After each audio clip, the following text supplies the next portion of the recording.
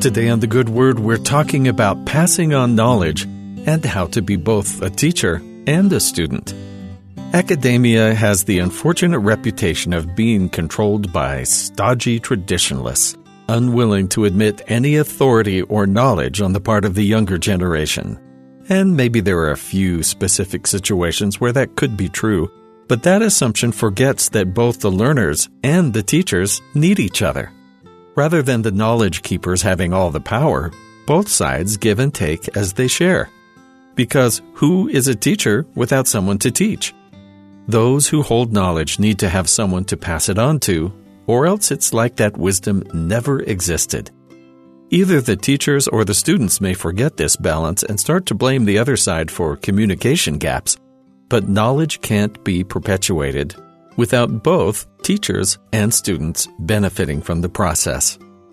In Chapter 2 of Judges, we see an example where this continuation of wisdom can break down, since knowledge can be lost in the transition from one generation to another.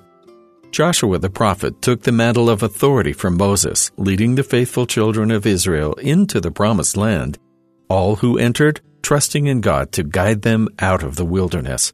But as a new generation arose without the same experiences as those who had traveled in that wilderness, attitudes shifted.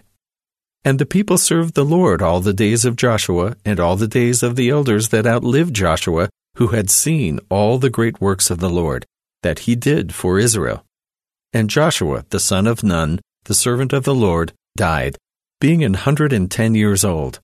And also all that generation were gathered unto their fathers, and there arose another generation after them, which knew not the Lord, nor yet the works which he had done for Israel.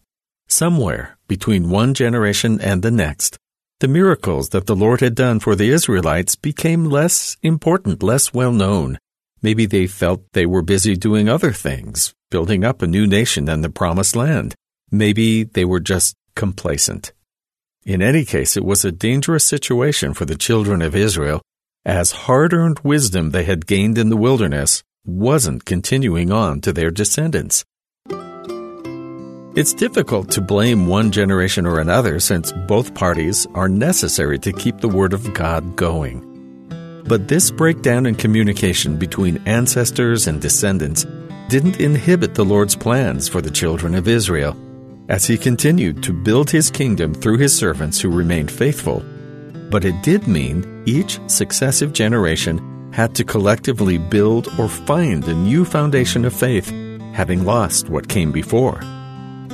Through the history of the Lord's kingdom, we learn the scope of His mercy for His children, drawing on a larger perspective than what anyone could get in one lifetime. Knowing the history of God's work on earth doesn't require having literal ancestors within our circle, though some find comfort in their family's unique stories of faith.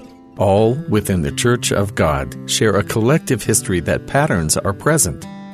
Joining with His people means we're adopted into His kingdom, permanently a part of the family of His followers in this life and the next.